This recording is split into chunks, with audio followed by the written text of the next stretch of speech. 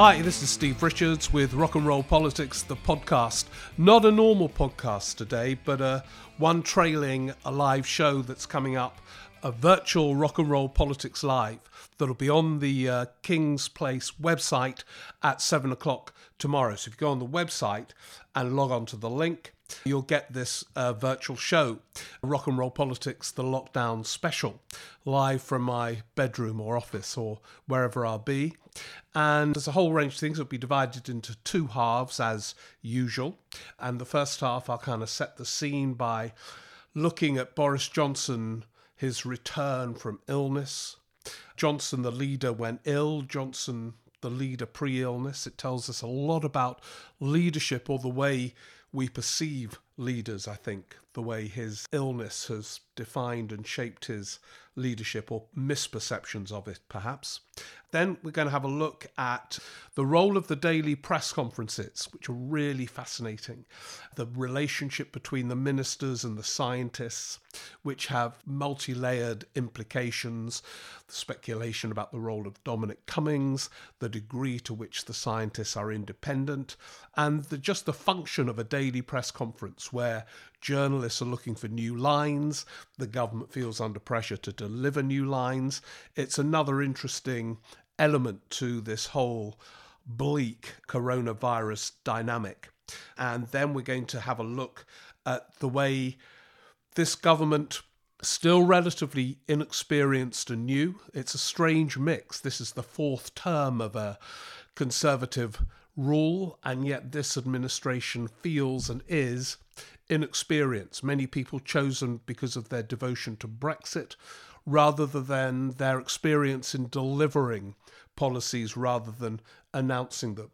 And this is a government trying to deliver through fragmented public services, the health reforms that Andrew Lansley introduced in that coalition era, so significant in the way delivery happens or doesn't happen.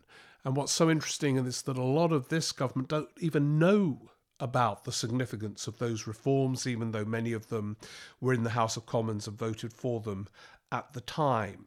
And we'll be looking at how the Parliament is managing on video, the kind of video House of Commons, the video select committees, and the performance of Keir Starmer at the first Prime Minister's questions and more widely, and why the reaction to Starmer so far is significant.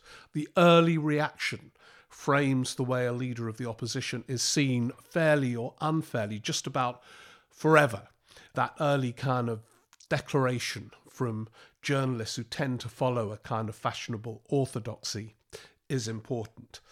So we'll be looking at all those things in the first half. Then there'll be a short break. And during that first half, you'll be able to put questions or make points.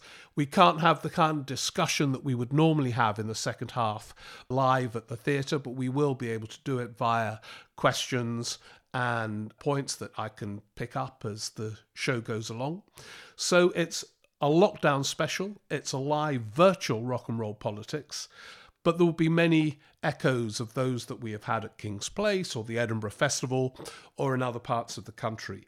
So I hope you can join me. It's on Monday, 7 o'clock. If you go to the King's Place website, you'll see the place where you just link on, sit back with a glass of wine and relax or join in as normal. We are transcending all the problems that this virus brings us, at least in terms of gathering in public places, which is such fun. And it's a fun we've been deprived of. So let's do it a different way. Hopefully you'll all join in tomorrow.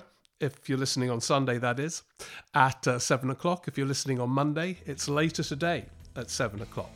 See you then. And we're going to make sense of the politics of this historic drama that we're living through. Thanks for listening. See ya, 7 o'clock, virtual Rock and Roll Politics Live.